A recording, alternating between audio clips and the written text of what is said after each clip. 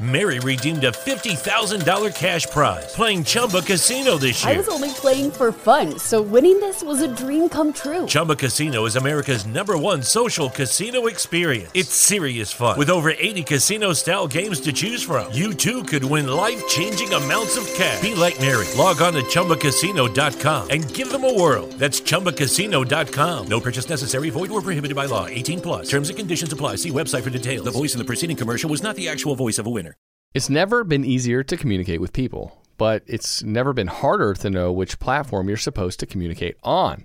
Here's a simpler solution. With call, meet, and message all in one app, RingCentral makes communication easy. With all that connectivity in the palm of your hand, you can work from anywhere with anyone at any time and never miss a beat. Because when it comes to communication, simple is better.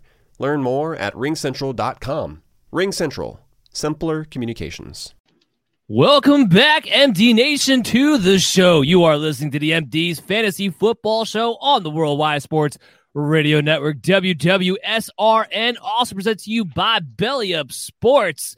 As always, I'm your host, Dan Maynard, joined here with Chris Dowhauer. Chris, today is the last day of the Team Profile series. Took us all summer, deliberately so, but we are here with the last 4 teams that we're going to talk about today, which is Washington, stupid football team, Steelers, Bucks, and the Kansas City Chiefs.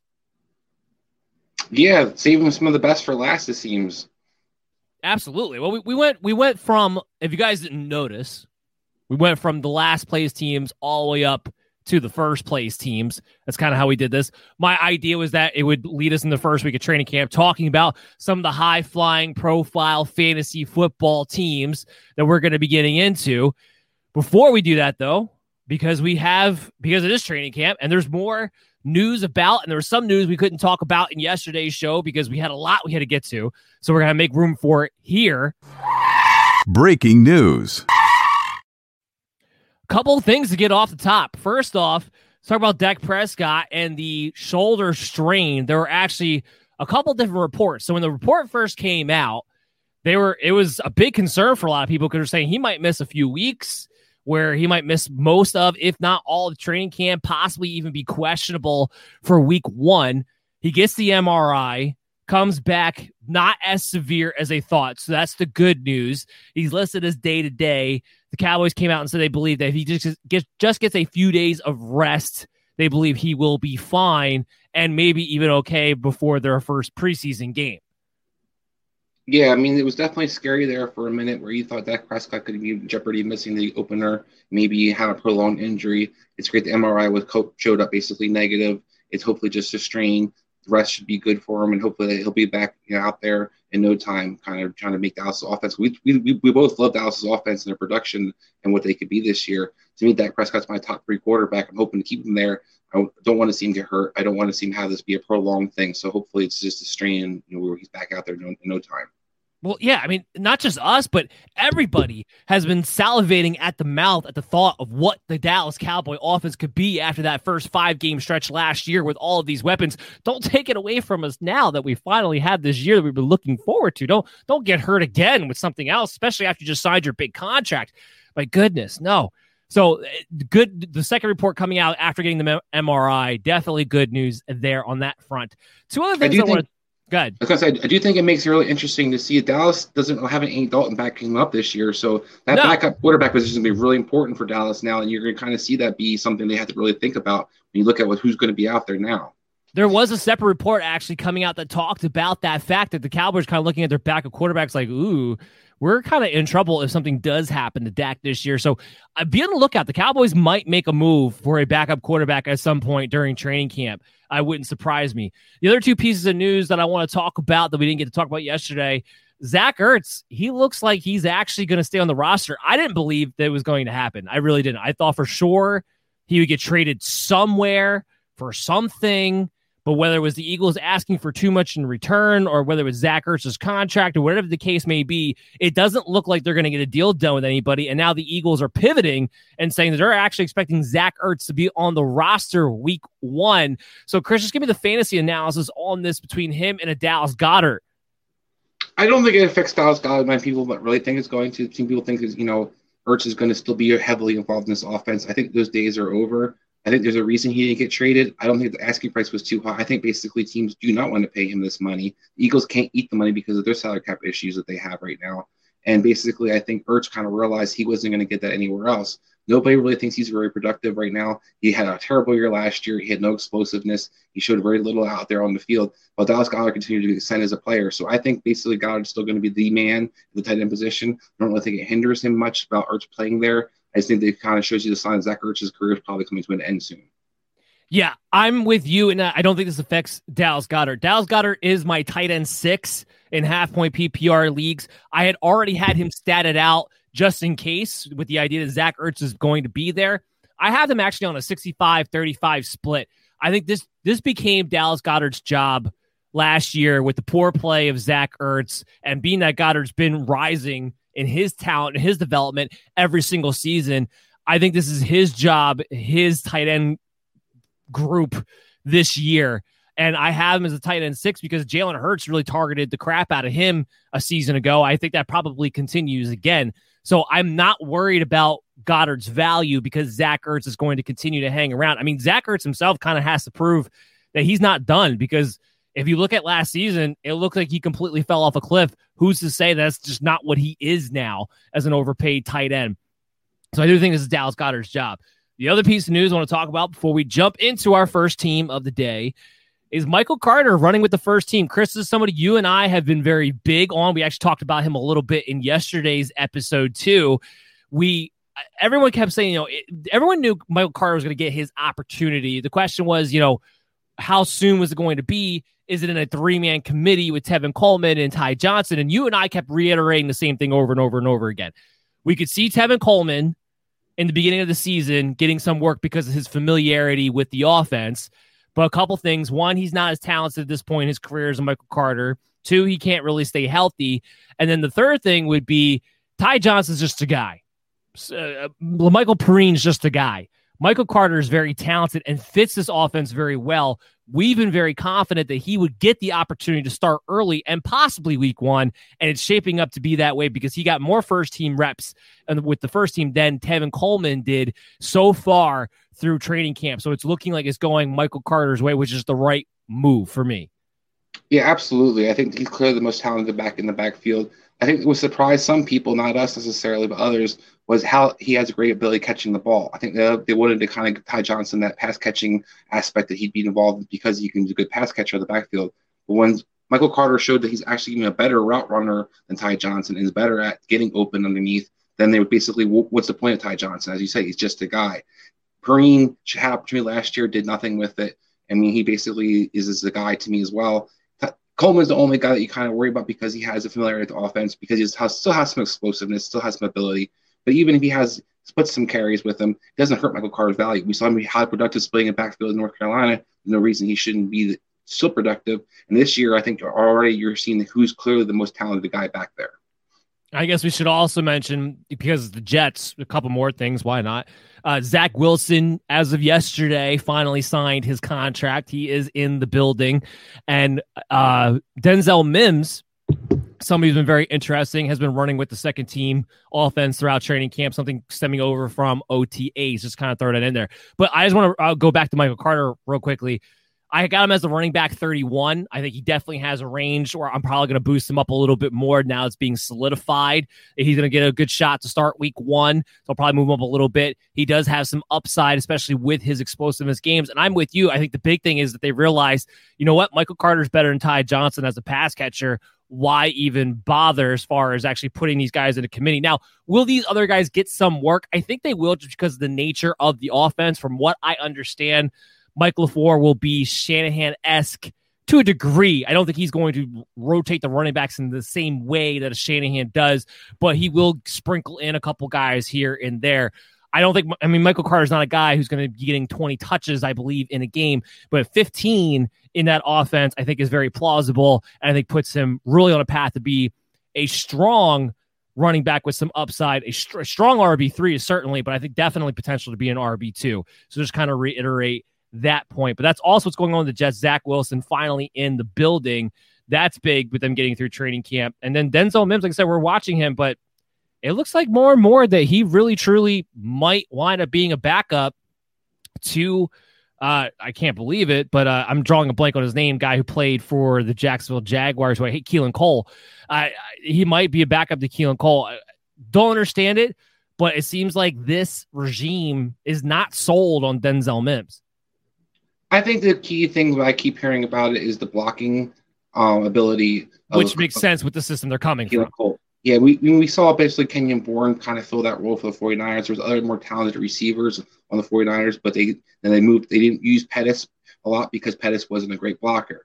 We saw Bourne kind of get that role. So I kind of think that you kind of see Keelan Cole get his opportunity because he's a good blocker. And he also got a decent contract. I think that's also makes it a little bit interesting to see how this unfolds as well. Yeah, we'll see how all that breaks down. Ultimately, though, when it comes to the wide receivers, I still have Corey Davis being the number one guy, mostly because I don't expect Jamison Crowder to stay healthy. We know Crowder's going to stay there and get involved. Really, the question is, when does Elijah Moore's turn come, and how interesting will he be?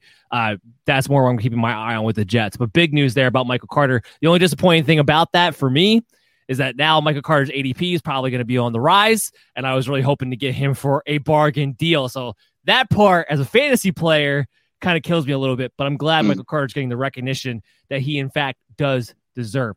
So before we jump into our first team of the day, which is the Washington football team, I think I'm going to probably do that every single year. Say Washington football team and say, right after. We got to talk about our sponsor for the first segment of today's show, which is Symbol.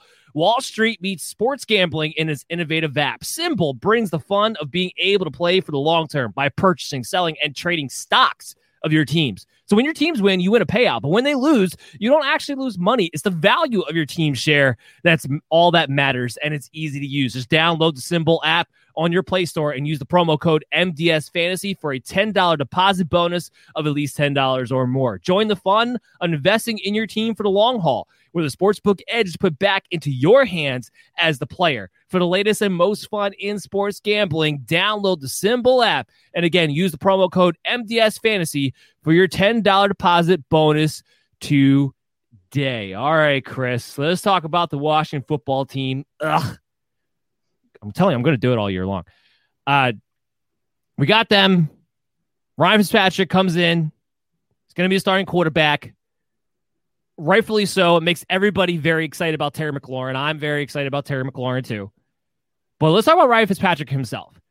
Because when he played last year, and we actually, going back the last couple of years, the Miami Dolphins, he's very much been a fantasy relevant quarterback. Weeks 1 through 6 last year, before Tua took over, he was QB 8.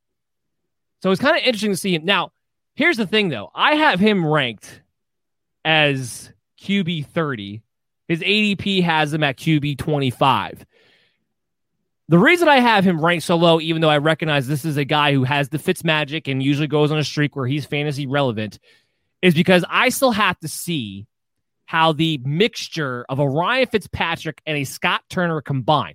Also have to go with the fact that Ryan Fitzpatrick is a guy that when the Fitzmagic runs out, it runs out hard, usually in the form of a 4-interception type of game for maybe a couple of weeks, and sometimes winds up getting him benched. So all of that kind of gets factored in. I still believe Fitzpatrick will be a streaming quarterback that we'll talk about on a week-to-week basis at some point during the season, maybe to kick things off, because I do expect him to play week 1. But that mixture, to me, I think lends a very interesting concept as far as how fantasy relevant Ryan Fitzpatrick can really, truly be.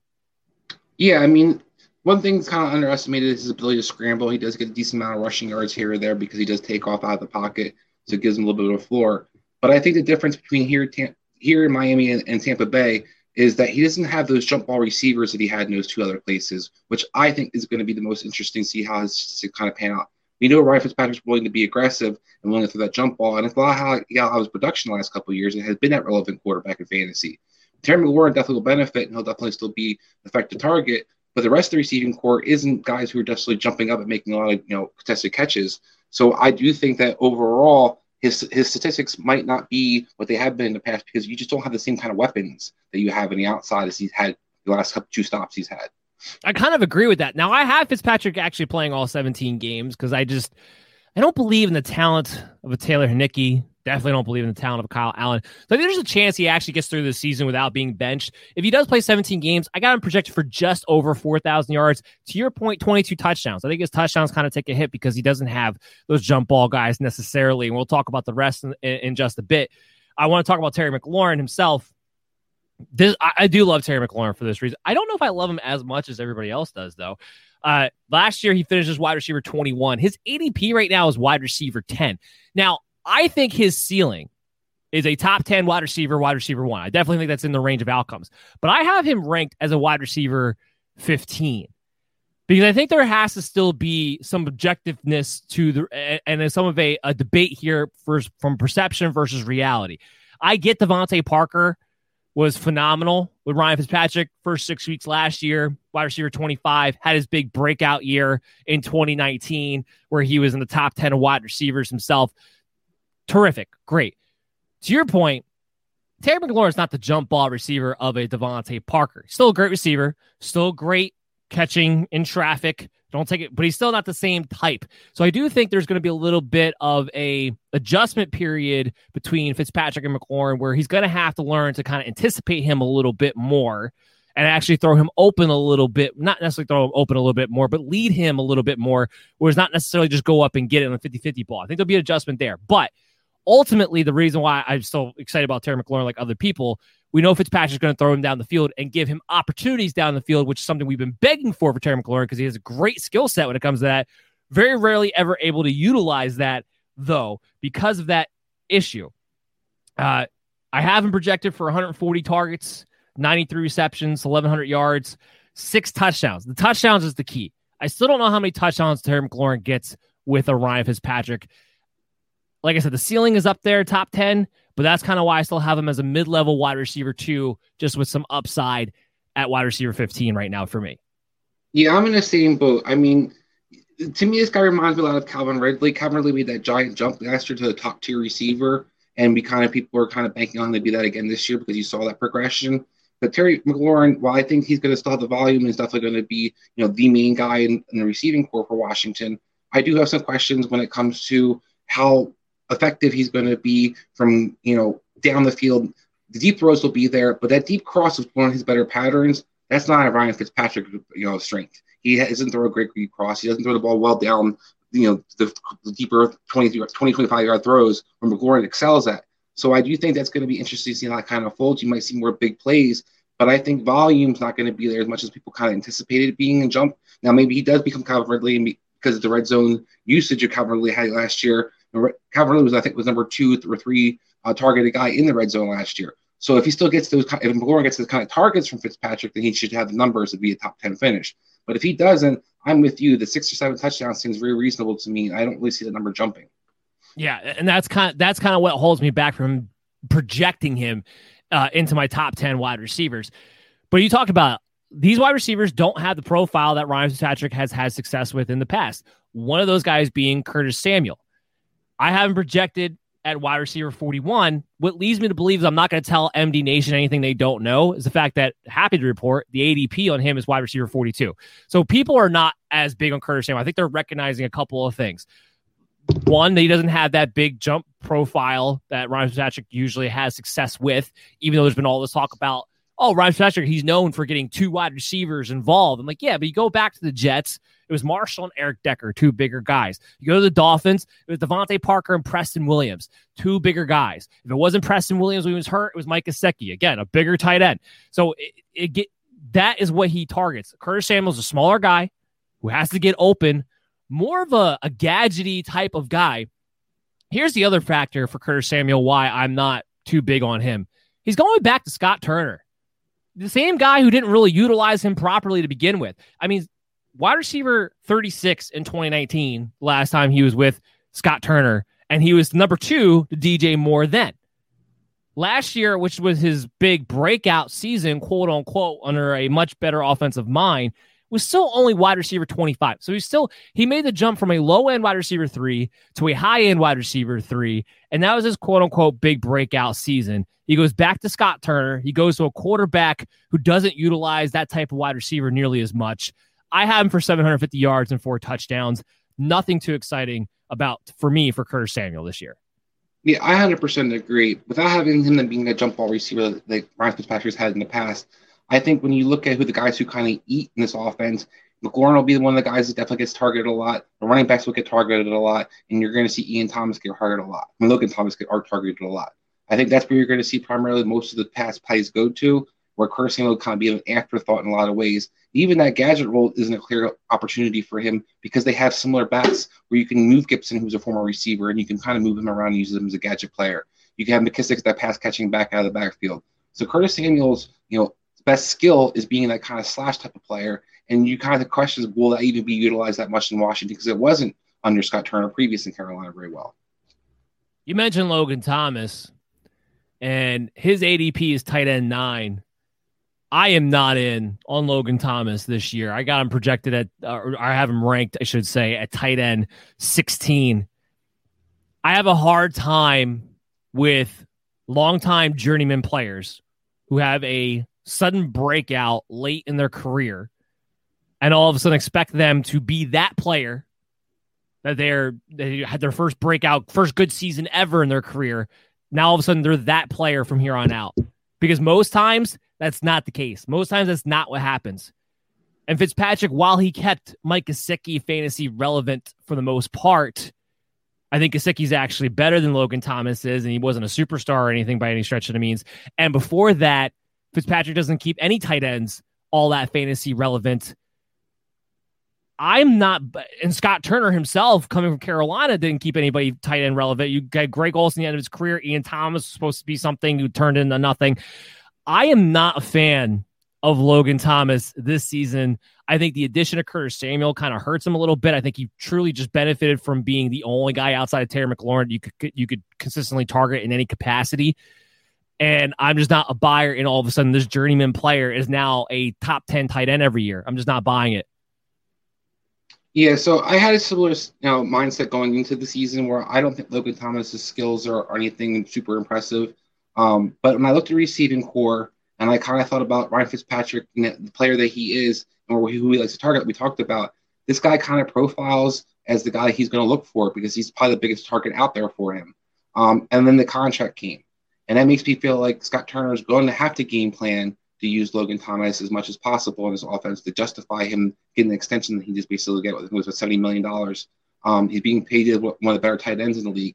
So I think those two factors, while I agree with you, I thought Logan Thomas benefited a lot from having Alex Smith be the quarterback last year, and Alex Smith's affinity for throwing the tight ends and running backs. He was kind of a big beneficiary from that. I do think the investment that Washington kind of showed, and then I thought about the receiving core, the upgrades they made, they didn't really add another big threat on the outside. Adding Curtis Samuel to me doesn't really take away too much from Logan Thomas. I think Logan Thomas still has a decent floor because I think he's going to be utilized in the passing game and in the game planning. But I also think he's going to have probably one of the more targeted guys in the red zone for this team.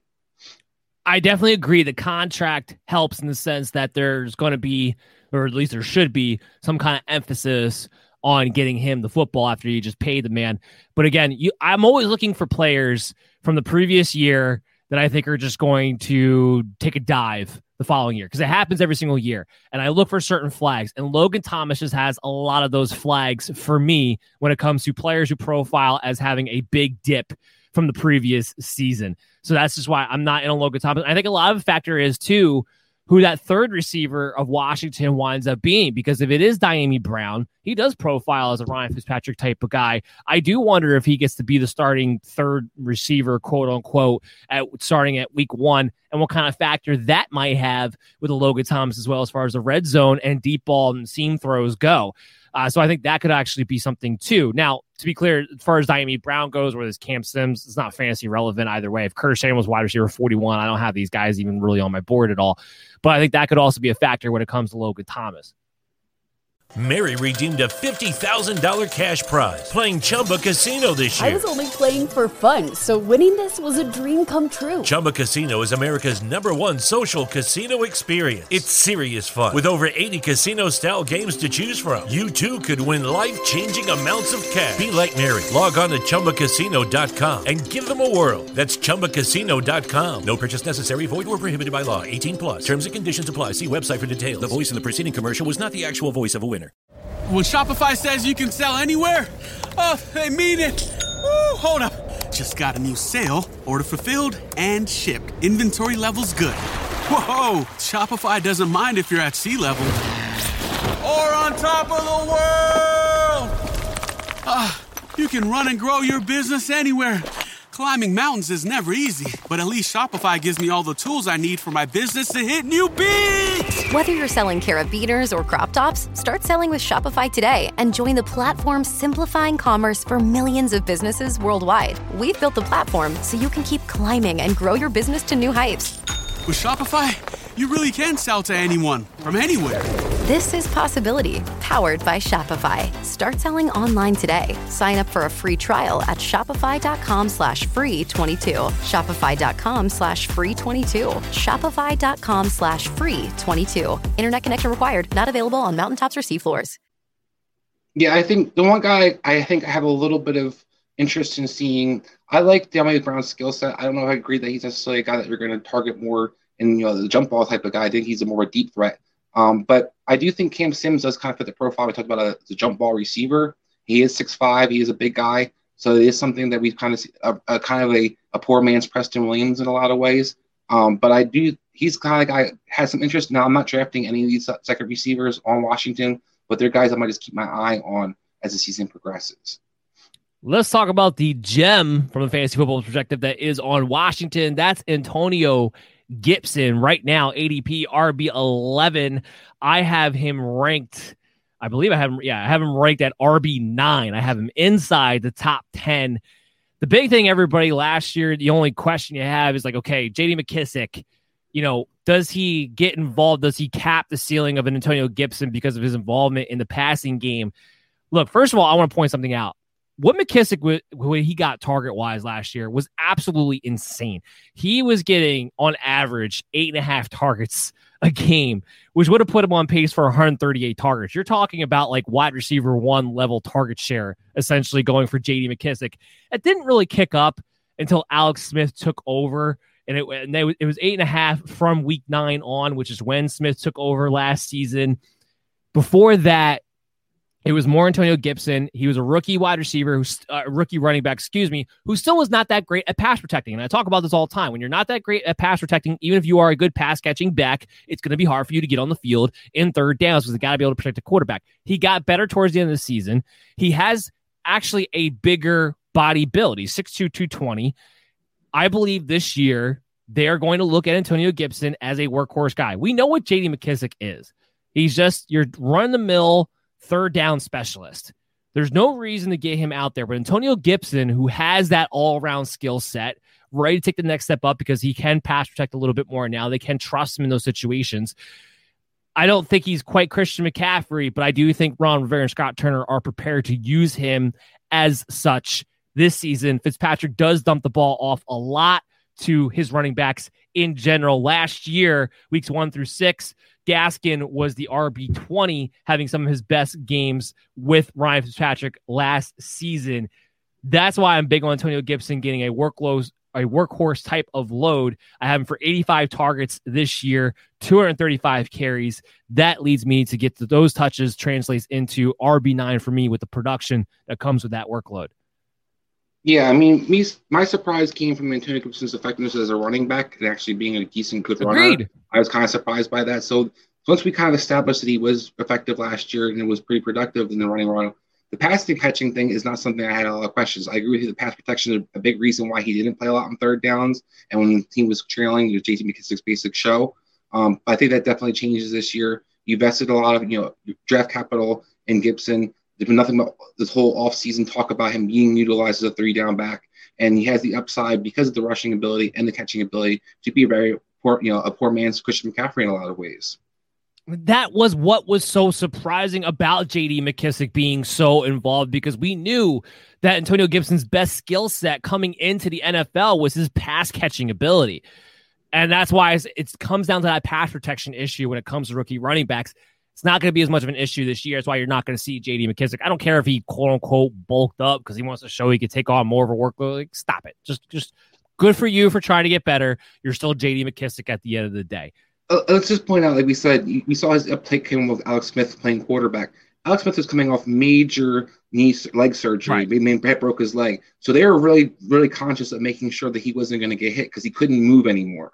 Ryan Fitzpatrick still takes off. He still can move a lot more. So you're not going to see the commitment to make sure that there's protection in place as much as you saw last year as well.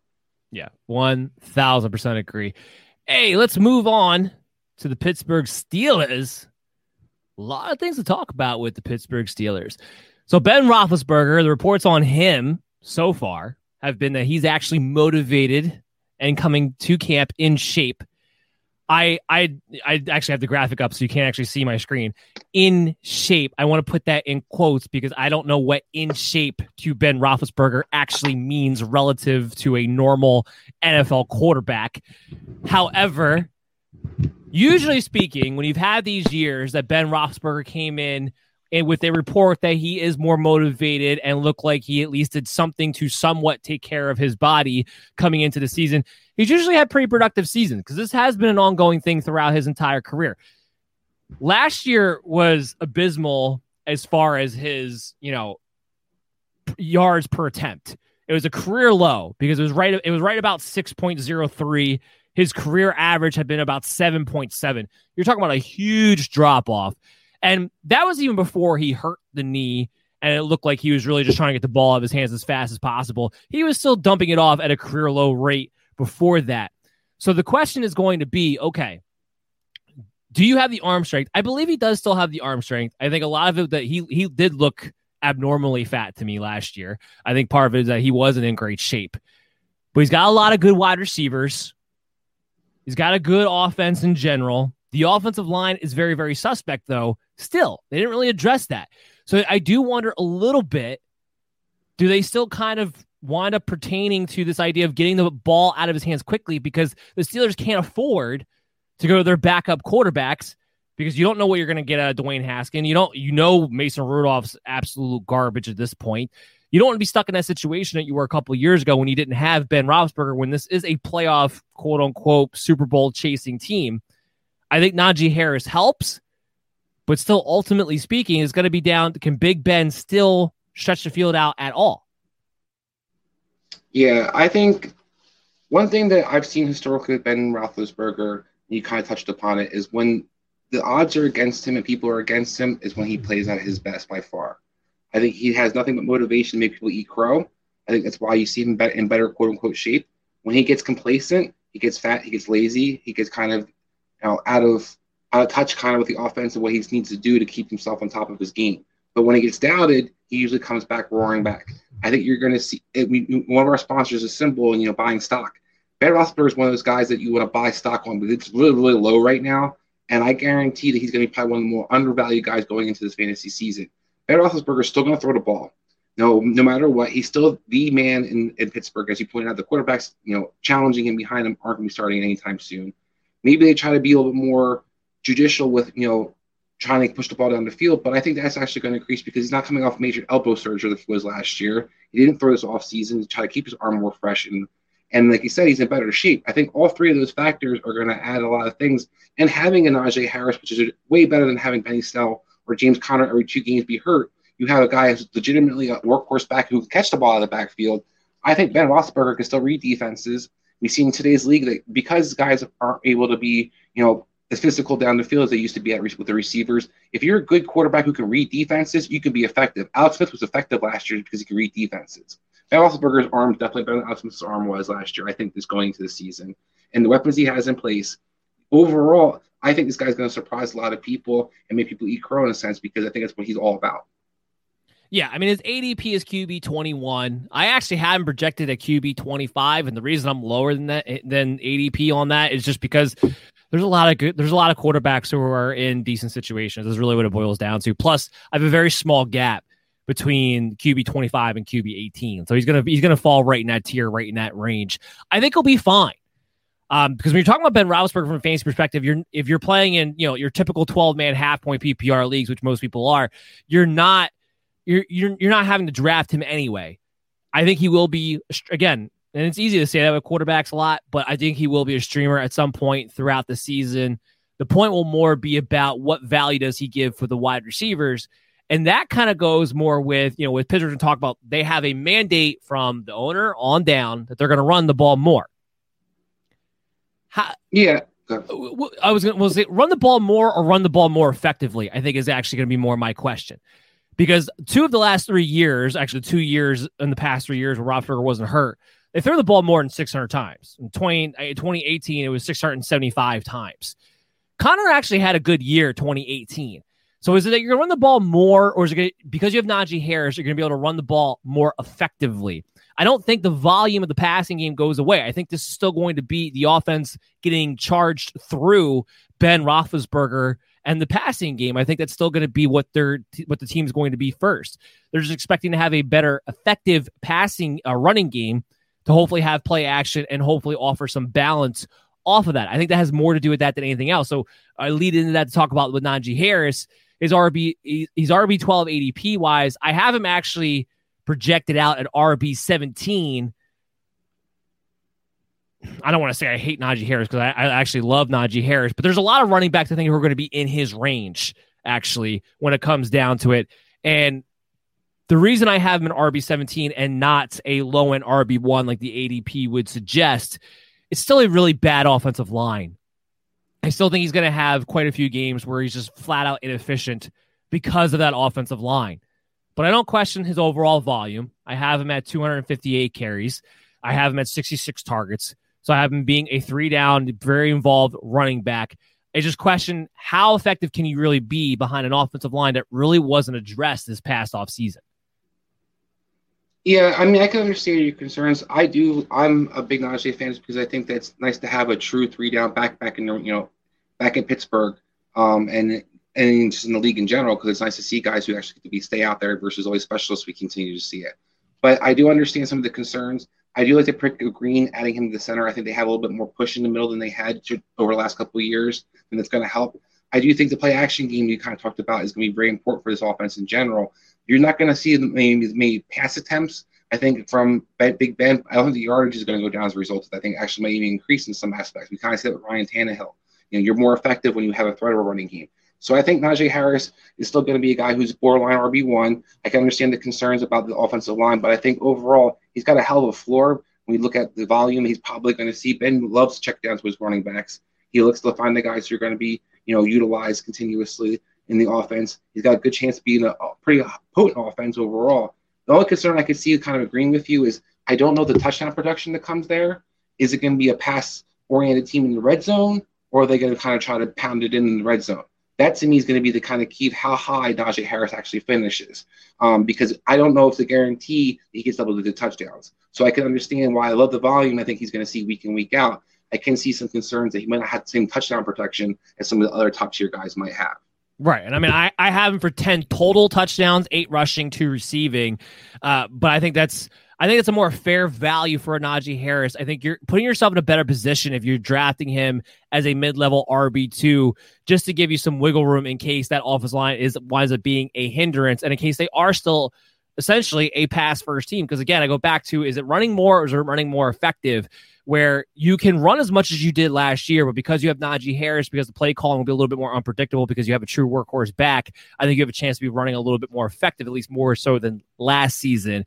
But there's a lot of guys in that range where I like their upside just a little bit more, their efficiency just a little bit more. So I have an RB17. I don't hate Najee Harris, though. I still like him a lot. Still like the fact that there's very few workhorse backs out there, and he's going to be one of those guys. So let's talk about the wide receivers, because this is where I think I'm going to catch. It's definitely going to be controversial to some degree. Now, not with Deontay Johnson. I'm right in line with the ADP. The ADP right now is wide receiver 22. I have him ranked at wide receiver 21. I think he's the safest Steelers wide receiver. He's still going to be the number one target in my eyes.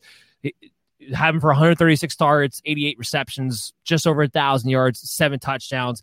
I really don't think he changes much from last year as far as his overall production goes. I really, really don't. It's the other guys that I'm a little further down on. Juju Smith-Schuster, ADP, wide receiver 31. I have him projected at wide receiver 35. I still believe he's the second targeted receiver on this team. I know some people want to say they think it's going to be Chase Claypool taking that step up. That's not his role in the offense.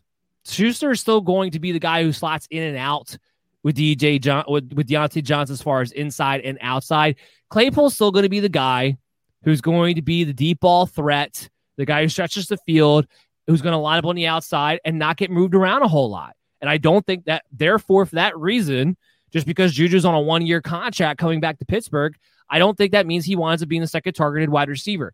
And to top it off, I think we see some regression in touchdowns because of the switch a little bit to the rushing game. Right now, Chase Claypool, his ADP is wide receiver 29. I have him projected at wide receiver 50. I think we're going to see a sophomore regression as production goes out of a Chase Claypool this season, because I don't believe Ben Roethlisberger is going to be chucking the ball down the field as much. Kind of similar to what we saw. Now, Martavis Bryant had some other issues going on as well, but kind of similar to what we saw in Martavis Bryant, where you blow up, and then because you had that touchdown regression and your targets do not improve, because I don't think his targets are going to improve, therefore his yards are going to improve, he wound up taking a big drop, because that's what kept him fantasy relevant last year. It's why he was a fantasy stud, because of those big play touchdowns and how many he got a season ago. So I love Deontay Johnson. I think this guy would blow up to a true superstar this year and make a similar jump that Stephon Diggs had made in Minnesota, where he was pretty good running, pretty good receiver, and then all of a sudden he had that big jump. I think Deontay Johnson kind of profiles for me that. I think the drops will be addressed a lot, which he definitely had an issue with last year. I think that'll make him more effective and more utilized. I understand I do think Juju will be the second targeted receiver in this offense as well. I don't know how much better Juju does overall. I think Claypool, to me, his key is going to be how involved the tight end is going to be, how involved is James Washington going to be. I think Claypool can have really similar statistics, if not maybe improve a little bit from last year, and all three of these receivers can eat if they kind of do attrition by subtraction. If James Washington is going to continue to kind of steal some of his touches or some of his snaps, then it's going to be an issue for you. So I agree with you. He's not going to be the guy that he's going to be some regression in touchdown usage. But Ben does like to have this big receiver. Traditionally, he likes to throw up this big receiver. He utilized, Plaxico Burress. He utilized Martavis Bryant. He has, this guy to me is an athletic monster in a lot of ways. So he's got some of that A.J. Brown aspect in him, where he just takes 2 catches and you can break one and it could be a big play for you. But I understand the concerns when it comes to overall volume. If James Washington is going to continue to be involved in this offense, and you're going to utilize Eric Ebron and their number 1 draft or their number 2 draft pick, Pat Freiermuth at tight end, then there could be concern what does Claypool actually finish. If he becomes that true number 3 utilized guy, I think all 3 of these guys can eat. I mean, they all ate technically last year. Like, I know Juju, his name's not sexy. Everyone's very bored by Juju, but he still finished wide receiver 18 last year, as bored as you were. So you're still a wide receiver 2. Claypool in his own right finished as wide receiver 19. I'm with you on the James Washington thing too. It should be Chase Claypool, but we know there's been reports Ben Roethlisberger, for whatever reason, really loves James Washington and always is volleying for this guy to play. I mean, there was a point last year where that happened, and all of a sudden James Washington got on the field more the following week and took away from Chase Claypool. That happened during the year last year. There were 7 times Chase Claypool finished outside the top 36. And those are the games where he didn't hit the big play.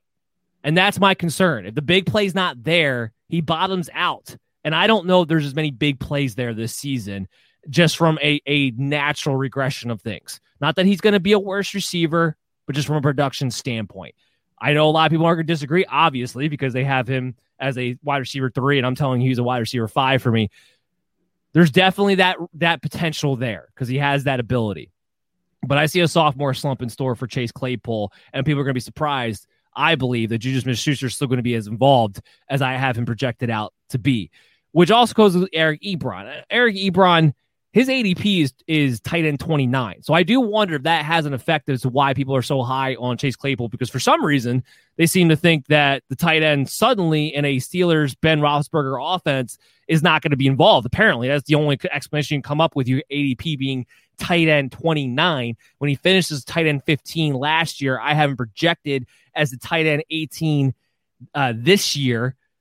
He's going to be a mid-level tight end too, who I think you're going to be able to stream at some points in the season. But ADP 29, that makes no sense to me. Like I said, the only thing I can go off is the investment in the tight end position in the draft. That maybe they think Pat Freiermuth is going to steal some of his opportunity and he doesn't play. What as much tight as ends? What second round tight ends ever get a ton of work in the first rookie year ever? Can we just People need to get on the same page. Totally agree with that. I just wonder if it's going to be a snap thing, and like why people are kind of doubting maybe Eric Ebron's productivity as a result of that. But I'm with you. I mean, we know traditionally, similar to Stafford, we talked about yesterday's show, that Ben Roethlisberger loves to throw it to his tight ends in the red zone. So I don't think that Ebron necessarily has a drop off the world that the people are kind of predicting. But I do think maybe that's why they're kind of considering that he does have a drop off, not simply because of the receivers, but more so because of the competition for snaps at the tight end position. But I think that you also have to kind of think about utilization in the running back too, because I think that Najee could steal some of these catches for some of these guys too, which is going to be interesting to see how that kind of unfolds. Yeah, I agree.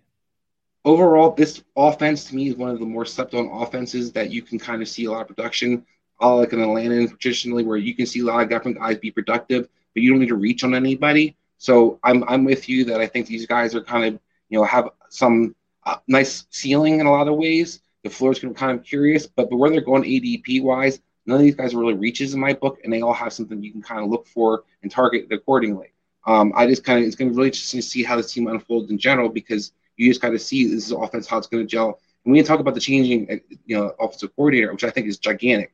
I think having Matt Canada replacing, can't think of his name, the quarterback coach basically for Ben Roethlisberger the last 2 years, where this guy was playing Ryan Hewitt over James Conner in the backfield a lot of games, where they basically became a dink and dunk team, and under him, not just because of Ben Roethlisberger's arm strength, but because that's kind of the guy's scheme, where it was a lot of shotgun, a lot of just 3, 4, 5, 6 receivers out there, and just check the ball real fast.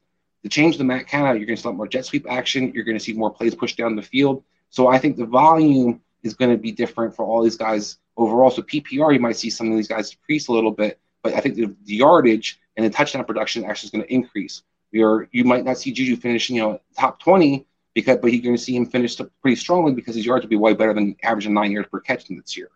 Yeah, I mean, I agree on the part that this offense in general is being slept on. I think the Steelers as a team is being slept on. There's so many people out there who are, I guess, because they're excited about the Browns. You still have a lot of buzz about the Ravens.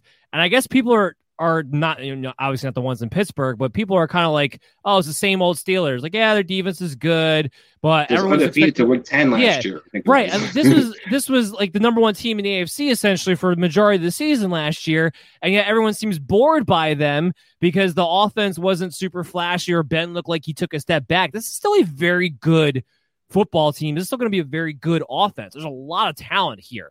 And I'm with you as far as most of their value is fair, except for I'm much lower on Chase Claypool. And I'm looking at the ADP and the guys that he's around. You're talking about guys in the T. Higgins area. Definitely would rather have a T. Higgins than a Chase Claypool. Devonta Smith is actually wide receiver 30. I'm much lower than ADP is on him. So I think, Claypool, Devonta Smith, okay, fine. They're in the same territory, but they have Juju behind them. We talk about that. I'd rather have Juju than Chase Claypool. I'd rather have Cortland Sutton than Chase Claypool. I'd rather have DJ Chark than Chase Claypool. I'd rather have Deebo Samuel than Chase Claypool. I'd rather have Will Fuller. I'd rather have Brandon Cooks. There's a laundry list of guys behind Chase Claypool who I would much rather have and feel much safer about their floor to ceiling ratio than what they have going on right now with where people would be taking a Claypool as of this moment.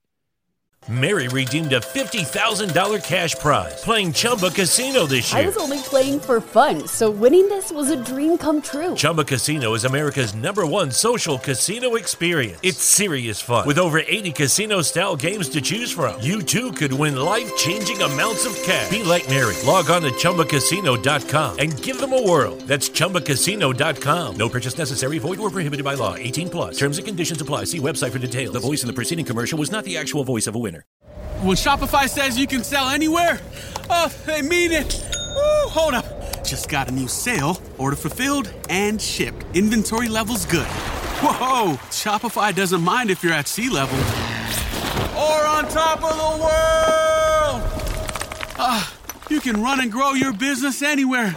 Climbing mountains is never easy, but at least Shopify gives me all the tools I need for my business to hit new peaks. Whether you're selling carabiners or crop tops, start selling with Shopify today and join the platform simplifying commerce for millions of businesses worldwide. We've built the platform so you can keep climbing and grow your business to new heights.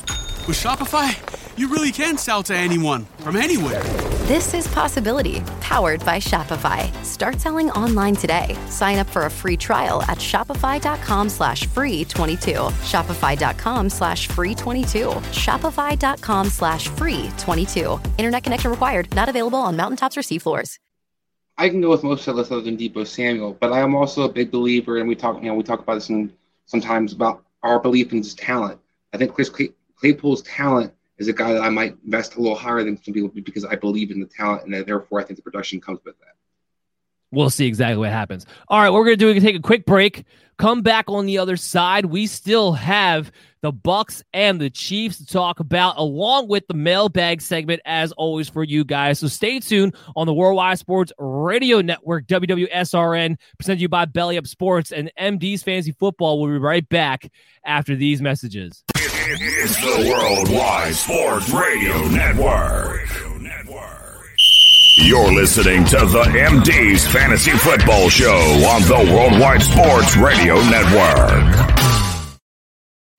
Hello and welcome back, everybody at MD Nation, to the MD's Fantasy Football Show on the Worldwide Sports Radio Network, WWSRN, also presented to you by Belly Up Sports. We're wrapping up the final edition of the Team Profile Series today. We just talked about the Steelers. We just talked about, I don't even know because I can't even remember because it was only 5 minutes ago, the Washington football team, breaking them all down. I expect to hear some hate mail from the Chase Claypool lovers out there at any given moment on social media. If you want to, that's fine. I'm tough. I'm a big boy. Just hit us up at Belly Up MDFF Show, and we will have a lovely conversation, I'm sure, about anything that you want to talk about fantasy football wise. And if you need help, we are always there for you guys. That's also how you can get on the mailbag segment, which will be in store for you guys at the end of this segment. Before we get into starting it off with the Tampa Bay Buccaneers, the Super Bowl champions, I do want to give a shout out to the sponsor of this segment, which today is Monkey Knife Fight.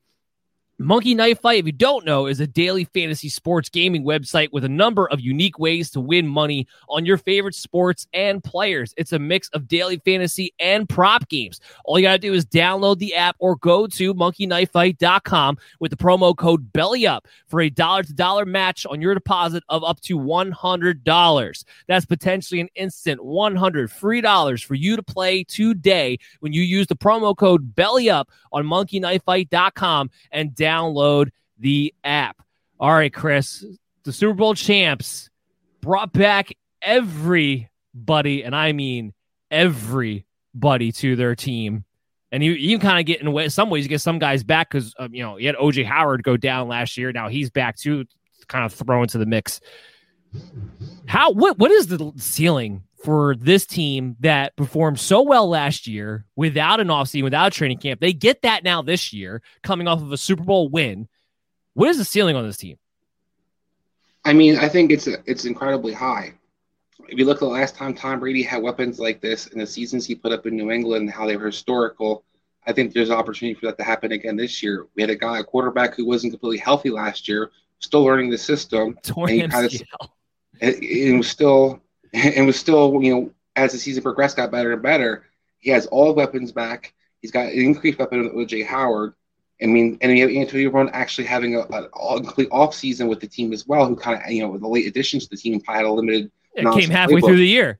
Yeah. So, I mean, you have all these guys basically having ability to get continuity with this quarterback and going into a season where you keep Bruce Arians, who's already one of the more aggressive coaches. You keep Leftwich under the offensive coordinator. This team, in general, is already an aggressive offense and has historically been able to kind of, feed guys fantasy-wise.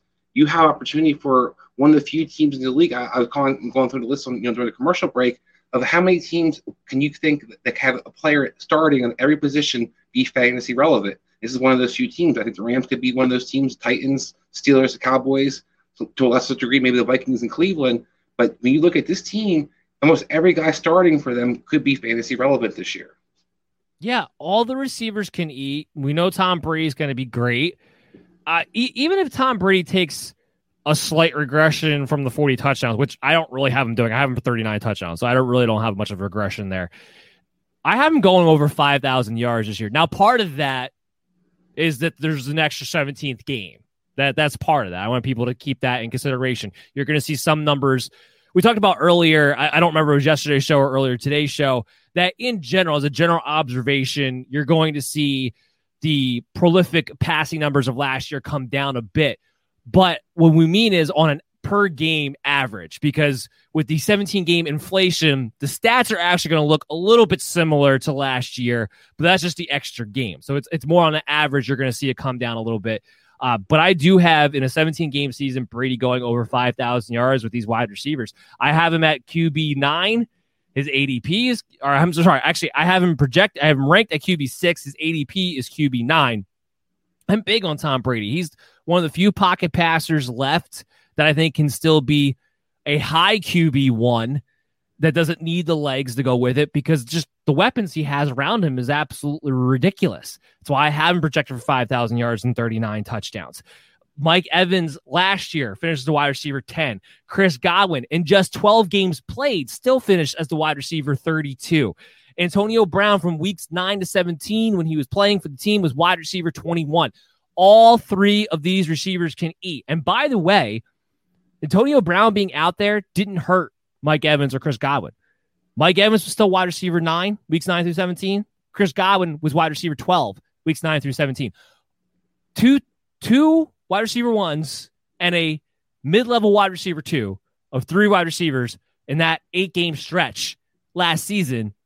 Mike Evans, from what we're hearing, is even in better shape this year. He's been performing absolutely great. Antonio Brown, the great thing about Antonio Brown is that he was 2 years removed from football, playing halfway through the year, and still performed to that level. And Chris Godwin was still able to maintain fantasy relevancy even with him on the field. It's a testament to Tom Brady. It's also a testament to Bruce Arians. Because of his system so aggressive and willing to be aggressive, everybody who's a pass catcher gets to eat. Now, with Mike Evans, his ADP is wide receiver 12. I actually have him projected as wide receiver 8. Chris Godwin, his ADP is wide receiver 16. I have him projected at wide receiver 12. And Antonio Brown is the value, because his ADP right now is wide receiver 41, which is insane to me. It makes absolutely no sense that his ADP would be wide receiver 41 when you actually pay any attention to what the numbers are telling you, which is all 3 receivers are great. I am projected at wide receiver 23. So I have all of them are a little bit ahead of their ADPs as far as Evans and Godwin go, but they're right around that range. So the guy who I'm most excited about would be Antonio Brown because of that value stretch there. Yeah, I 100% agree. I think that people kind of forgot and have written off Antonio Brown. But we've always seen that Tom Brady, if you can run routes effectively, he's going to target you. He's going to utilize you. And then to your point, this guy's coming off actually having an offseason. He had been out of the league for 2 years, learning a brand new playbook, and he was able to kind of establish and be productive right off the bat. Now what can he do moving forward? And can he kind of be that prototypical slot receiver in a lot of ways that Tom Brady's had historically, whether Wes Walker, Julian Edelman? Because Antonio Brown brings a lot of that kind of things to the table where he can just be a volume machine. And because we're not really sure how this running game is going to unfold, the passing game is going to be their top priority for this week in, week out. All 3 of these guys can easily surpass their ADPs, and all 3 of these guys can easily be receiver 1, receiver 2s. Yeah, 100%. And just keep in mind, Antonio Brown last year out-targeted Chris Godwin 62-55 during that 8-game stretch last year. So I don't get why I just don't understand the ADP of 41 for an Antonio Brown. Like he's somehow going to get left out of this offense. He's not. The one part that I think might get left out as far as the pass catchers go that I do not want to necessarily touch for Tampa Bay Buccaneers is the tight ends. Right now, Gronk, his ADP is tight end 10. I know he finished last year as a tight end 8. But this is where O.J. Howard coming back is my issue. Where if O.J. Howard comes back, he's going to get worked in. Because you have to presume for the future anyway, Tampa Bay would rather be investing into O.J. Howard. And Gronk was fine with what he was able to do. Like I say, he finished as tight end 8. Pretty impressive for a guy who was out of football for a while. Again, just a benefactor of how great this offense truly was. But if you have O.J. Howard back in the mix, and Cameron Brate still gets mixed in to some degree, and you have Rob Gronkowski, and you have Antonio Brown for an entire season, the one position I think could get left to the wayside a little bit would be the tight end position. And because it's potentially a 3-man committee, I don't know how much I want to touch a tight end for the Tampa Bay Buccaneers. I have Gronk projected at tight end 24. Yeah, I can understand the trepidation that comes to tight end position, especially these guys kind of cannibalize each other. To me, the key is going to be the Giovanni Bernard involvement in this offense. If Gio is going to be that James White role and be a pass catcher, then I think the tight ends, you can't necessarily feed the tight ends as well. But if he's not, Bruce Arians has been successful using his tight ends. He's a guy who used Kobe Fleener and Dwayne Allen. We've seen Tom Brady feed 2 tight ends before. In Green Bay, when they were really good, they had Randall Cobb and Adams and Nelson. You still see Jamarco Finley has some good years. So there's still a tight end that can kind of rise up and still score. The problem you're going to have, I think, overall is not where they finish, but how consistent they're going to be week in, week out. So that's why I understand you're kind of concerned of not really wanting to touch a tight end position so much, because there's a lot of guys where you clearly see their role and clearly where they fall on the food chain. But this is going to be a team where it could be O.J. Howard goes over 100 yards. Next week it could be Gronk that goes over 100 yards and has 2 touchdowns, and O.J. Howard does nothing. You're probably going to have a lot of games like that this year where you're going to have a struggle kind of predicting which guy is going to go off. And we kind of saw at the receiving corps last year where you had big games out of Scotty Miller. You had big games out of Watson because these guys all have talent, and we know that and Johnson had a couple of decent games. Tom Brady's going to throw it to the guy who has one-on-one coverage. He's going to go to the guy who's be able to beat his guy on him and keep going to him. You just don't know week to week who that's going to be. So I understand the concern of tight end. Overall, they'll probably all be productive season-wise, but week in, week out, you can't guarantee any of these guys are going to be the man. No, agreed. You mentioned Giovanni Bernard. So let's talk about the running backs. And usually we wait to the end of the show to put up a poll, but I put this poll up, and it was designed for this episode. We need to use it here. So I asked MD Nation what running back did they believe was going to be the most fantasy relevant on a consistent basis. I thought the consistent part would be the key.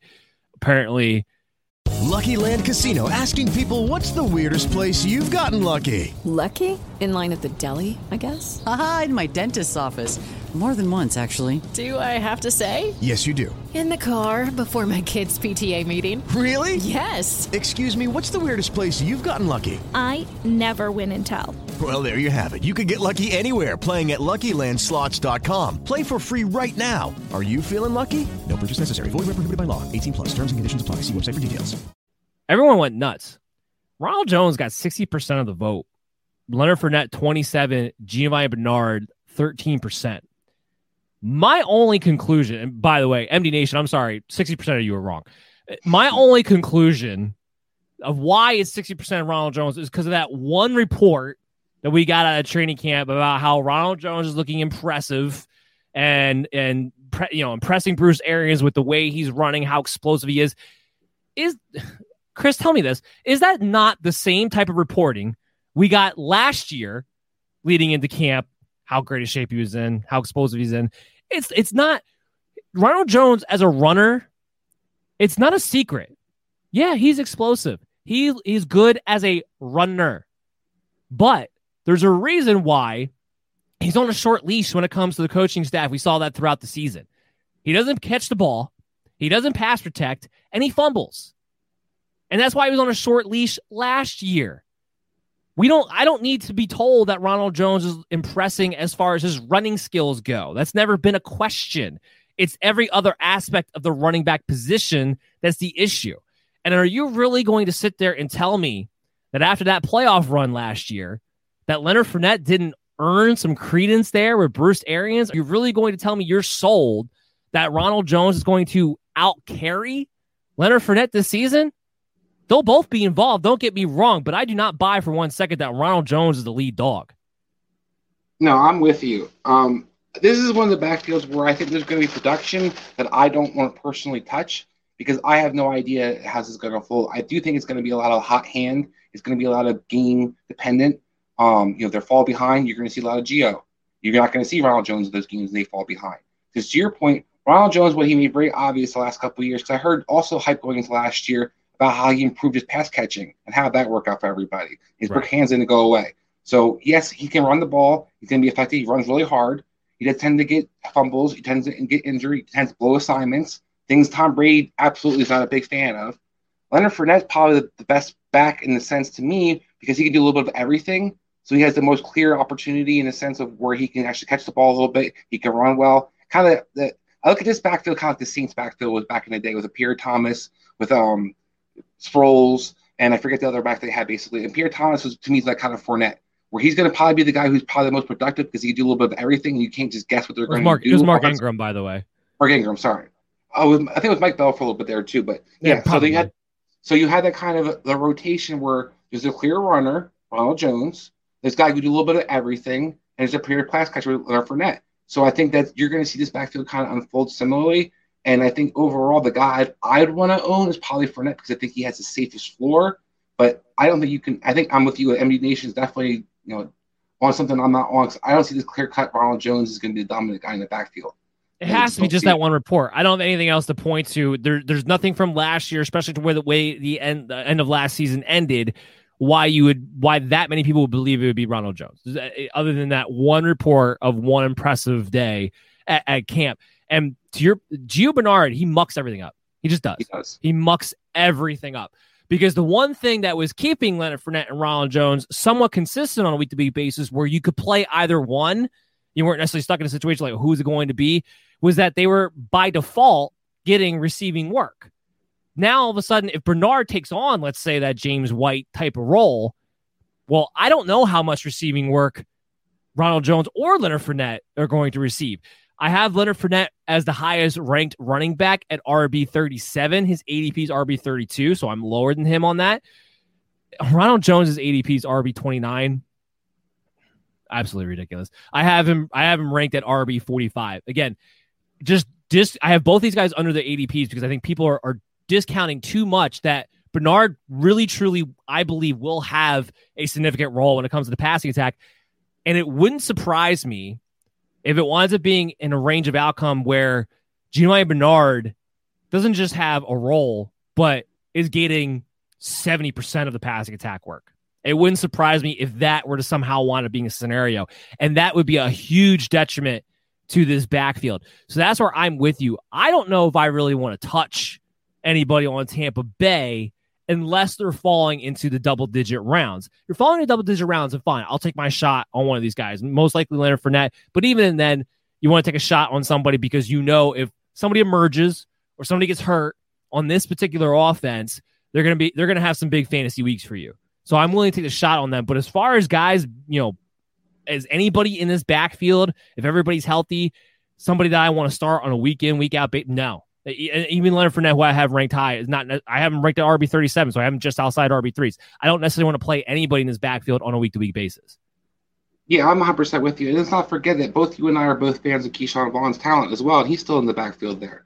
So this isn't a guarantee situation. Even if one guy gets hurt, it's a clear cut. This guy's going to be the guy. There's going to be so much of an opportunity for there to be a rotation and just kind of riding a hot hand. So it reminds me a lot of New England backfields back in the day where everybody can be productive in some senses, but who are you going to draft or who are you going to play that week? You just didn't want to mess with it. This team's going to probably be very similar in a lot of ways. Yeah. So we love the wide receivers. We love Tom Brady. I'm skittish on the tight ends, and the running back room is a mess thanks to the addition of Giovanni Bernard. So let's talk about the Super Bowl losers, but the fantasy winners because they're fantasy darlings. And that's, of course, the Kansas City Chiefs.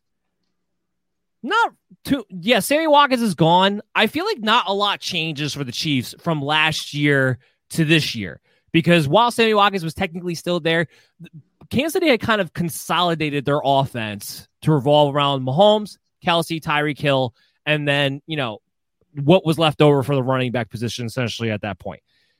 I don't think that changes too much this year. So we'll be kind of blunt, or I'll be kind of blunt to the point, at least on this. Mahomes, my QB1. I don't see why that should come as a shock. He is actually, his ADP is a QB1 right now. We know the sky's the limit. We know it's a great offense with Andy Reid. We know he has great weapons. We know Patrick Mahomes is the best quarterback from a talent standpoint in the NFL. I don't think there's any question about it. He can continue to get better because he's so young, which is probably the scary factor of all this. And them losing Sammy Watkins doesn't hurt him in any capacity. So I don't know how much there is to talk about with Patrick Mahomes. Do you have any comments for Patrick Mahomes? Yeah, I'm 100% with you. I think the addressing the offensive line makes sure that he has that floor week in, week out. He doesn't get injured. You're right. I should have mentioned that point. You're going to kind of make sure that he's guaranteed to be that QB1 in a lot of ways, I think.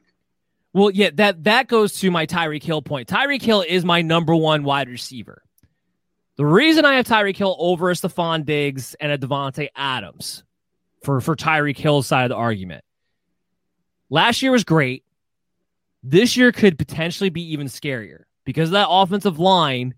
You buy Patrick Mahomes more time to throw the ball further down the field for Tyreek Hill to go get it.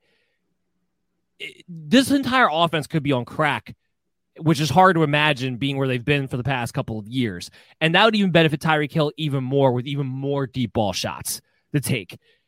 It's that factor why I have Tyreek Hill as my wide receiver 1. He actually is being drafted in half-point PPR leagues as the wide receiver 1, too. I was a little bit surprised by that. Thought it would be maybe Devontae Adams, Aaron Rodgers back, but it is Tyreek Hill number 1. I'm right there with ADP. Yeah, I mean, I can't argue that. I have Devontae Adams as beast because I like the consistency and I see the clear role. You are the alpha in this offense no matter what. Where Tyreek Hill, you kind of have to debate who's going to be the alpha week in, week out. But to your point, where I definitely can agree with you, is you give Patrick Mahomes more time, he's going to be more effective and be able to push the ball down the field with Tyreek Hill even more. And add that I think the offensive line also helps improve the running game. So you go play action, you could even see big plays from Tyreek Hill more often now because the respect for the running game is going to have to kind of, I think, unfold a bit more because of their better offensive interior line. You're going to be able to have that threat of a running game and then have the protection on top of it where you can get Tyreek Hill down the field even more often. So, yeah, I think the upside is tremendous for him. Yeah, let's talk about that running game. Let's talk about Clyde Edwards-Helaire. Now, I want to take a second because I caught a lot of flack last year for being, I guess not the only one, but being one of the few who was sitting there saying you're all dumb for wanting to take Clyde Edwards-Helaire in the first round, or at least in the top 6, which is where his ADP wound up being for the year. And at MD Nation, if you actually listened to me when I said, let someone else make that mistake, I bet you're happy about it. I feel like I was the only one who had Clyde Edwards-Helaire ranked as an RB2 in the second round, which is where he finished. He finishes RB22 because I still stand by this. The Chiefs made the wrong pick. It should have been DeAndre Swift, not Clyde Edwards-Helaire, because DeAndre Swift gives you everything Clyde Edwards-Helaire gives you, except for way better, way more explosive, and most importantly, much better in the red zone, which is what wound up being Clyde Edwards-Helaire's Achilles heel, and why I was very confident that he would only be an RB2 and not be able to be utilized as such. Now, we'll fast forward to this year.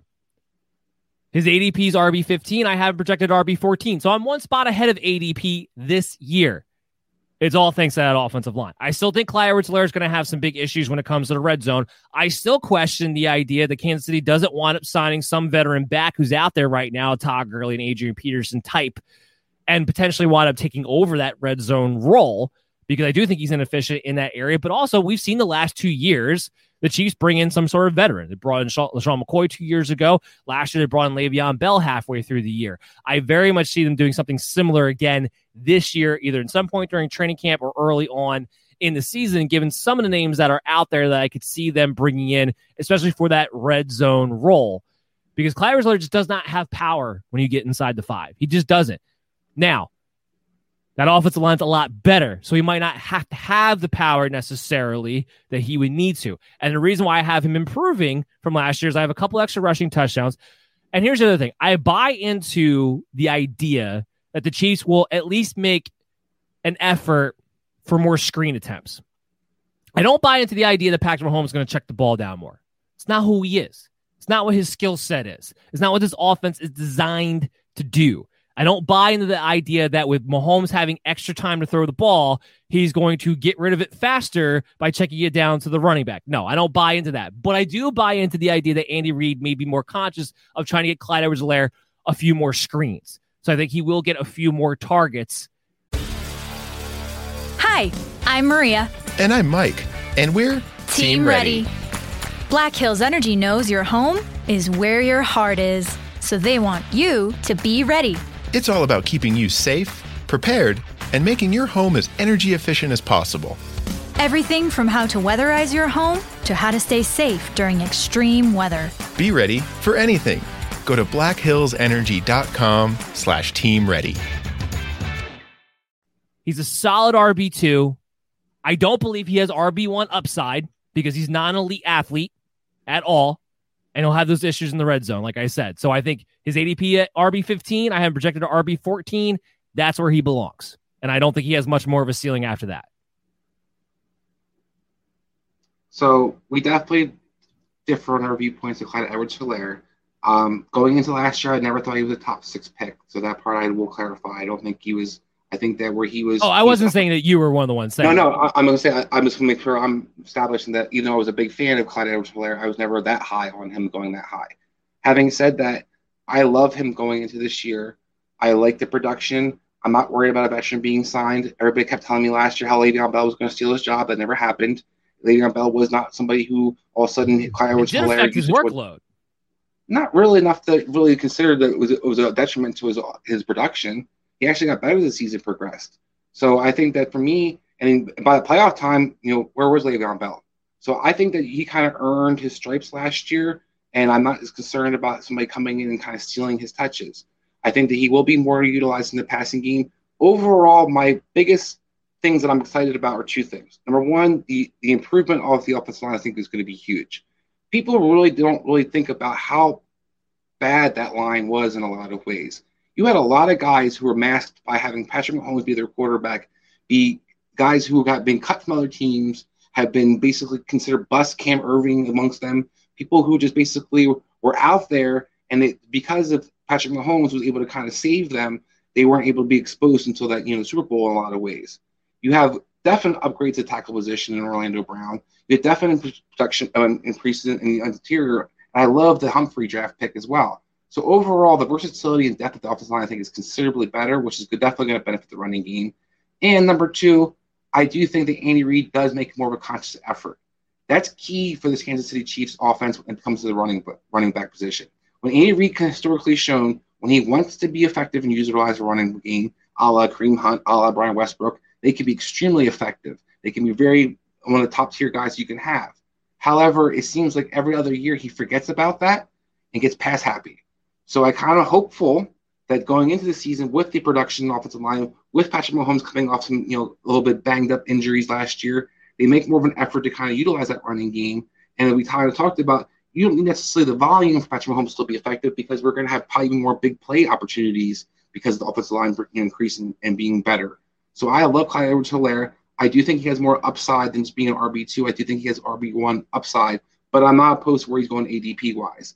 I think you can kind of debate whether you take a J.K. Dobbins or a Gibson or some of those guys with him or over him, but I think it's clearly that he falls amongst those guys with him and Najee Harris. Those kind of guys are guys who you pretty much guaranteed they're going to be involved in the offense week in, week out, and you're going to be a safe pick. But I don't think that he necessarily doesn't have more upside potential because I do think that there's guys such as a Jonathan Taylor, such as like an Aaron Jones, where he can match their production in a lot of ways. He doesn't have the home run hitting ability of any of those guys that you mentioned. He does belong in the. I don't think he has a problem with being explosive enough. I don't agree. He's not running a 4.3. Well, yeah, right, a 4.6. But I've seen people be very productive, and the guy I kind of go to is the all-time rushing leader in Emmitt Smith. Emmitt Smith was never considered a guy who was a breakaway guy, but still had big plays. He's still way more powerful than a Helaire. I don't disagree with that. I'm not saying that they're just seeing back, but I do think that the idea that you have to run a 4.3 or 4.4 to be explosive, I think on an offense where teams are basically going to play cover 3 shell most of the time, you have a chance to easily gash and get 7-8 yard rushes here and there, which is going to add up real quickly for you. I maintain that from an athletic standpoint, Clyde Edwards-Helaire is a better between the tackles James White. That is what he is. And if it wasn't for the fact that he was the lead running back on this offense, we would not be talking about him in this light. We would be talking about him as a low-end RB3, RB4, if he would even be starting for another NFL team. That's what we're talking about, Clyde Edwards-Helaire. He's only an RB2 because he's on the Kansas City Chiefs, and he's the starting running back. He's not a Brian Westbrook, which is what everybody wanted to project him to be last year, is why they got so excited. That's not the player he is. He's not explosive when he gets past the line of scrimmage. He can be a decent runner. He can be efficient, especially behind a good offensive line, but he's not going to get you a bunch of breakaway plays, if at all, and he's not going to get you a bunch of rushing touchdowns. So that's why it limits his ceiling to me to being capped at most being an RB2, and that is only a reflection because of the offense that he's in. Kareem Hunt ran a 4.6. Brian Westbrook ran a 4.6. Kareem Hunt has way more power and way better vision. I just don't necessarily think that the speed is the thing that we need to focus on. I think you're still going to see big plays. It's the combination. It's the combination of the speed and the lack of size. Yes, if you are a more powerful running back like a Kareem Hunt, a bigger build who breaks more tackles and gets out on the edge that way, then yes, the 4.6 doesn't necessarily have to hinder you the way it would. But when you're Clyde Edwards-Helaire, who's a smaller guy to begin with, doesn't have that breaking tackle capability, and you're running a 4.6, it's that combination as to why he is not amongst those top running backs as far as NFL purposes or as far as fantasy purposes go. Physical profile-wise, what's different between him and a Brian Westbrook or a Priest Holmes? Westbrook and Priest Holmes were way more explosive. Based on Holmes was a lot bigger. Wasn't Holmes 6'1", 220 or 210? No, Holmes was 5'9". He was about 208, I think. Between 208. Are you thinking of Holmes or are you thinking of Jamal Charles? Priest Holmes. No, I'm talking about Priest Holmes. I'll look it up here in a second. But go ahead and make your point. I was asking physical profile-wise. What's different between a Priest Holmes and a Brian Westbrook and Edwards-Helaire? Yeah, they're more explosive. Based on 40s, based on they didn't run better 40s though. Based on elusivity, in their elusivity rating is also much higher. Yes, it is. See, I think he was highly productive and explosive in college, and I don't see necessarily why he's getting pigeonholed as a guy that's kind of more of a slasher or not very effective and not a big play type of guy. I think he can definitely be a big play type of running back. He's never been. He wasn't a big play guy in LSU. He's never been a big play guy. So I don't know where you're getting that argument from. Priest Holmes 5'9", 213, a little bit thicker than a Clyde Edwards-Helaire. I was trying to find his scouting combine numbers. It's not coming up here at the moment. Give me one. So when we're looking at that, give me 1 second. I'll look up Brian Westbrook. Go ahead and keep making your point. I just think that this comes down to the fact that you're a Swift fan over Helaire, and that because Swift's more of a physical gifted player, you think that's where they made a mistake. I just think that Edwards-Helaire is getting kind of a bum rap in the sense. I think he can be very effective and just as productive. No, I think I'm being very, very objective and reasonable with where he is. And Brian Westbrook ran a 4.5, by the way. So much more explosive than a Clyde Edwards-Helaire here. Look, like I said, he does a little bit of everything, and he is a decent, solid back. I'm not trying to make the argument that he's crap, but his athletic profile limits him, and he's only as high as he is because of the offense that he's in. And had DeAndre Swift been on this offense, we'd be talking about DeAndre Swift as a top 5 pick right now in fantasy football. I guarantee you that. Especially after the year he had and the year he's about to have now. Moving on, because we still got to talk about the Kansas City Chiefs a little bit more. Let's talk about the second wide receiver situation out of the Chiefs. A lot of people volleying it for it to be Mecole Hardman. It's not going to, to me, it's not going to be. I think it's going to be Demarcus Robinson. Now, ultimately, whether it's Demarcus Robinson or Mecole Hardman, you're drafting these guys late as sleepers or you're taking shots on. So it's not going to cost you anything no matter which direction you decide to go. But the idea that it's going to be Mecole Hardman is laughable to me. Last 2 years, when the opportunity has been on the table for Mecole, especially last year where he wasn't a rookie anymore, so that should have been the time he takes advantage of it, Demarcus Robinson plays a 65-45 split over Mecole Hardman.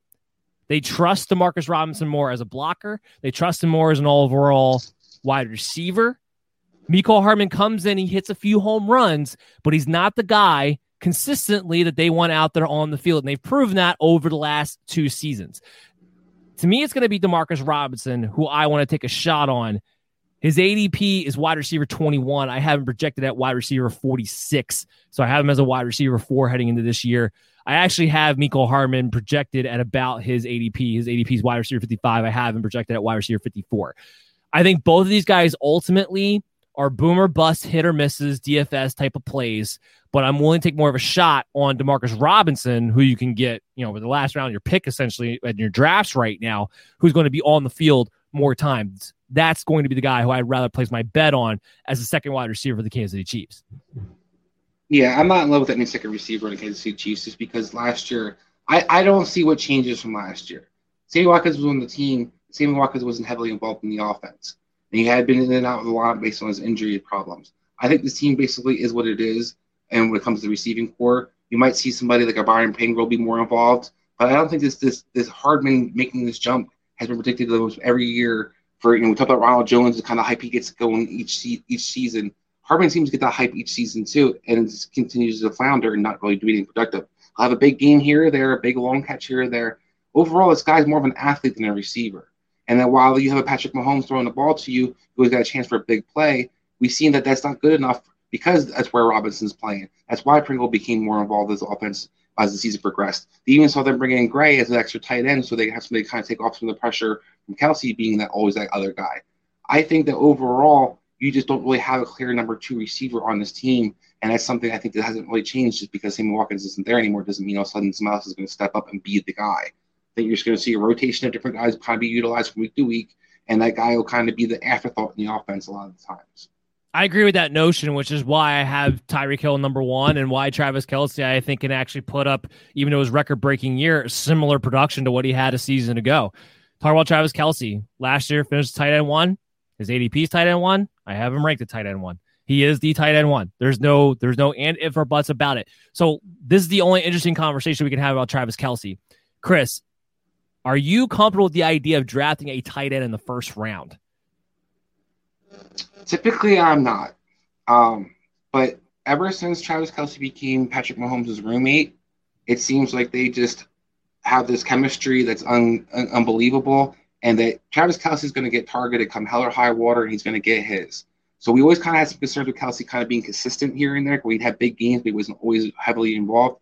He's just getting peppered with targets. I don't think that's going to change. So I am comfortable. If you want to take a receiver, I'm not big on taking receivers in the first round overall. But if you're going to take one, and you talk about this in, I think yesterday's show about a tight end, taking a guy, who would you take in the poll question in the first round? You talk about taking a Travis Kelce as a first rounder, because if you're in a tight end important league, having that better tight end than everybody else has can be more valuable. So I'm not opposed to taking Travis Kelce as your number 1 in the first round. Yeah, when I think about it in my heart, I feel very weird about taking a tight end in the first round because you're not getting that top running back, that top receiver, the things you've been trained to take early and often. But, and I'll also say this, in the first round, I'm still mostly targeting running back before anything else, and probably would over Travis Kelce anyway, even if I'm in the later first round territory, just because there's such a big drop off when you get to a certain point at running back, especially this season. But when you look at Travis Kelce from the standpoint, you're getting wide receiver 1 and top 5 wide receiver 1 level production, combined with the advantage at the position that he gives you over everybody who doesn't have Darren Waller or a healthy George Kittle. That's where logically he is definitely worth a first round pick. And the other thing too is that if you're worried about his age, I'm not. First of all, tight ends don't drop off cliffs, normally speaking, anyway, unless you're Zach Ertz, apparently. And Travis Kelce has been as consistent as they come. So that's and also durable as they come. Go ahead. I'm going to add one more factor. It's much harder to game plan for a team to take away a tight end. While they can game plan, take a number 1 receiver away, they can play different coverages. It's really hard to take away the tight end from getting open and being able to be involved. So that, to me, also allows him to be more consistent in a lot of ways than even the top receivers can be, because you can double team a receiver. You can play different kinds of defenses where you try to take away a specific guy. You can't really play a defense where you can take away Travis Kelce. And I'll just reiterate the fact that they did not add a legitimate second receiver, in my opinion, just speaks to, I think this offense is just this passing attack is going to be built around Tyreek Hill and Travis Kelce once again on a consistent basis. All right, guys, guess what time it is? The mail's here. It's mailbag time. Now, remember, you can always hit us up at BellyUpMDFF Show on social media. Get on the mailbag segment, or if you have any question, we will help you guys out because we are here for you to help you win. So just think of us as a 24/7 hotline to hit up at BellyUpMDFF Show. Jeff, first question up. Would you draft Mike Davis or Travis Etienne in a redraft half-point PPR league? So which one... I'm guessing he's asking which one would you prefer to draft, Mike Davis or Travis Etienne this year? I mean, to me in a PPR league, I'd probably have Travis Etienne because I think that he's going to have a more clear role in the passing game, where Mike Davis is still going to be kind of undefined what he'll be utilized in the passing game.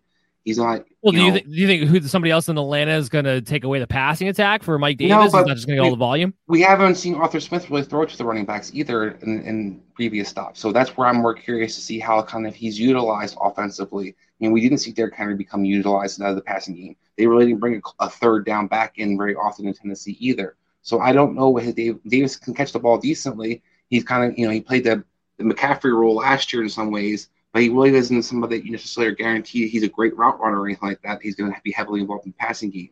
So that still, to me, remains what I'm seeing, where we've already heard about Travis Etienne being utilized as a slot receiver, being utilized as the primary pass catcher. We know he profiles as a better pass catcher than James Robinson or even Carlos Hyde does. So there's more of a clear opportunity to be relevant in PPR leagues to me than there is for a Mike Davis. I'm with you. For me, it's definitely Travis Etienne for me. Now, here's the one thing I will say. This question is a little bit dependent on what is the structure of your team up until this point. Because if you're talking about Mike Davis, Travis Etienne, you're probably talking about the 4th, 5th round territory. Did you go wide receiver heavy and you just need a solid RB2 to kind of hold down the 4 for you? Then I might go with a Mike Davis, because early on in the season, we don't know necessarily. There is a chance that Travis Etienne is relegated to just the passing game work. I still can't believe that would be the case after you spend a first-round pick on a running back, but knowing what we've heard so far, that is a plausibility. However, ultimately, if I'm just drafting these two in a vacuum, it's definitely Travis Etienne for me, because he has more of a chance to be a league winner down the road, because he has a pathway to take over from James Robinson, along with having the floor that usually comes with a passing attack. And I expect the Jaguars to be one of the heavier pass attacks in the league this season too, on top of it. But he also has a pathway to take over James Robinson. He could be a league winner for you in the second half of the season, where Mike Davis, I worry about him wearing down later on. Next question, Gary. I have a 6th pick. I'm considering between Jonathan Taylor, Ezekiel Elliott, Tyreek Hill, or Nick Chubb with a 6th pick in his redraft league. So first, let me say, Gary, I think you can go wrong with any of those 3 guys taken there. But to me, I go Ezekiel. It's 4 guys, actually. Oh, I'm sorry, any of those 4 guys. Who's the? Oh, Jonathan Taylor, Ezekiel Elliott, Tyreek Hill, or Nick Chubb. So I think that you can't go wrong. Although I think Jonathan Taylor probably the least guy I'd probably target there. But I think that when you look at it, you talk about how Tyreek Hill's upside that he could have. We love Nick Chubb; he's always been productive. But to me, Zeke's the guy I would go with, because I think there's a clearer route where his offensive line is very good. He should be in shape this year. He gets thrown the ball. And I think that a lot of people are kind of underestimating what he's going to be able to do this year and kind of writing him off. Well, I think Zeke can win people leagues this year. He's still a relatively young guy. He's, for everything we were hearing, he's actually in good shape. He doesn't look like a fat guy like he did last year. He should be more explosive as a result, and he's got something to prove. Plus, he's effective, like I said, more and more in the passing game. So overall, to me, Zeke's that guy I'd probably target, but I don't think you can really go wrong with any of those guys. Yeah, I'm with you. Ezekiel Elliott for me, too. He's my RB5 and my 5th guy overall. So you have the 6th pick and a chance to get Elliott. That's who I'm pulling the trigger on. To your point, you have a motivated, in-shape, explosive Ezekiel Elliott behind a healthy offensive line, and assuming Dak Prescott can avoid getting himself injured before the season starts, you have what's going to be a top 3 offense in the NFL, and a guy that, while he's healthy, as much as people want to talk about Tony Pollard, while he's healthy, he's the guy, including last year when it was a 75-25, or I'm sorry, a 70-30 split between him and Tony Pollard. That is his backfield when he's out there and ready to go. And when he has a chip on his shoulder, you have to get out of his way. Plus, he's going to be involved in the passing game too, just an all-around back. So for me, it's definitely Ezekiel Elliott. I do like Tyreek Hill. I do like Nick Chubb. Jonathan Taylor, to me, is not a first-round guy. We'll talk about that later on in the upcoming weeks. Next question, Beria. Better dynasty pick, J.K. Dobbins or Clyde Edwards-Helaire? I think everybody knows where I stand on this. So, Chris, this is more of a question for you. So I absolutely love J.K. Dobbins. And if he was on a different team, I probably might even go Dobbins on this situation. But I go Clyde Edwards-Helaire because I think you're always going to have questions of how involved in the passing game will J.K. Dobbins be, as long as Greg Roman's there and kind of overall the Ravens' philosophy of their team. Yeah, go ahead. Finish your point, but we got to put that out there. They tend to utilize the second running back like Gus Edwards. We had seen Ingram. They tend to have a tandem back to kind of utilize with the guy. While Clyde Edwards-Helaire to me is clearly the guy in the backfield of Kansas City. He's definitely a prolific offense. So I go with Clyde Edwards-Helaire. We know where you fall. But I think he's the guy because he does a little bit of everything, and you're guaranteed he'll continue to do a little bit of everything on a good team. While J.K. Dobbins, you still have questions whether he'll ever really be involved in the passing game. I don't need him to be in that offense. He was as consistent as they come. The second Mark Ingram was taken out of the question last year, even with sharing the workload with Gus Edwards, because he's that much better than Clyde Edwards-Helaire in that offense. It's not even a question for me. I have J.K. Dobbins ranked ahead of Clyde Edwards-Helaire this season and moving forward, because you know what? If they do open up the passing attack, it can only get a little bit better than what it was last year for J.K. Dobbins in the receiving game. But you're talking about a guy who has a true top elite talent running the football on a great offense with Lamar Jackson. Yeah, give me J.K. Dobbins every single day of the week over Clyde Edwards-Helaire. Last question, Craig. He asked, who would you pick first in a redraft league? CeeDee Lamb, Justin Jefferson, or Calvin Ridley? So I had a little bit of struggle with this question because I love all three of these receivers. I see all of them have opportunity with a lot of upside. But I went with Calvin Ridley because I think he's the safest guy. I think that Lamb, we're kind of expecting him to make the jump, but you still have Amari Cooper. You still have other weapons in the offense that kind of can steal some of his touches in some senses. I love Jefferson. I don't know the volume of Vikings week in, week out what's going to be. You see Jefferson had some really big games last year. You also have some duds games last year. Where Calvin Ridley is pretty much going to be the receiver other than Pitts for that team. So they still have Matt Ryan as their quarterback. They're going to continue to feature Calvin Ridley. So I look at Calvin Ridley as probably the safest guy of those three. Yeah, I have Calvin Ridley ranked ahead of the other two at wide receiver 5 overall. His pace last year without Julio Jones would have had him be the wide receiver 1 overall for fantasy last year. So I'm with you on that. The target share, his ability, the fact that he'll be that number 1 guy, you know, no matter what you think of Kyle Pitts, you know that offense is going to flow through Calvin Ridley first. It's that extra volume over a Justin Jefferson, let's say, why I would have him be the number 1 pick that I would take out of those 3 receivers myself.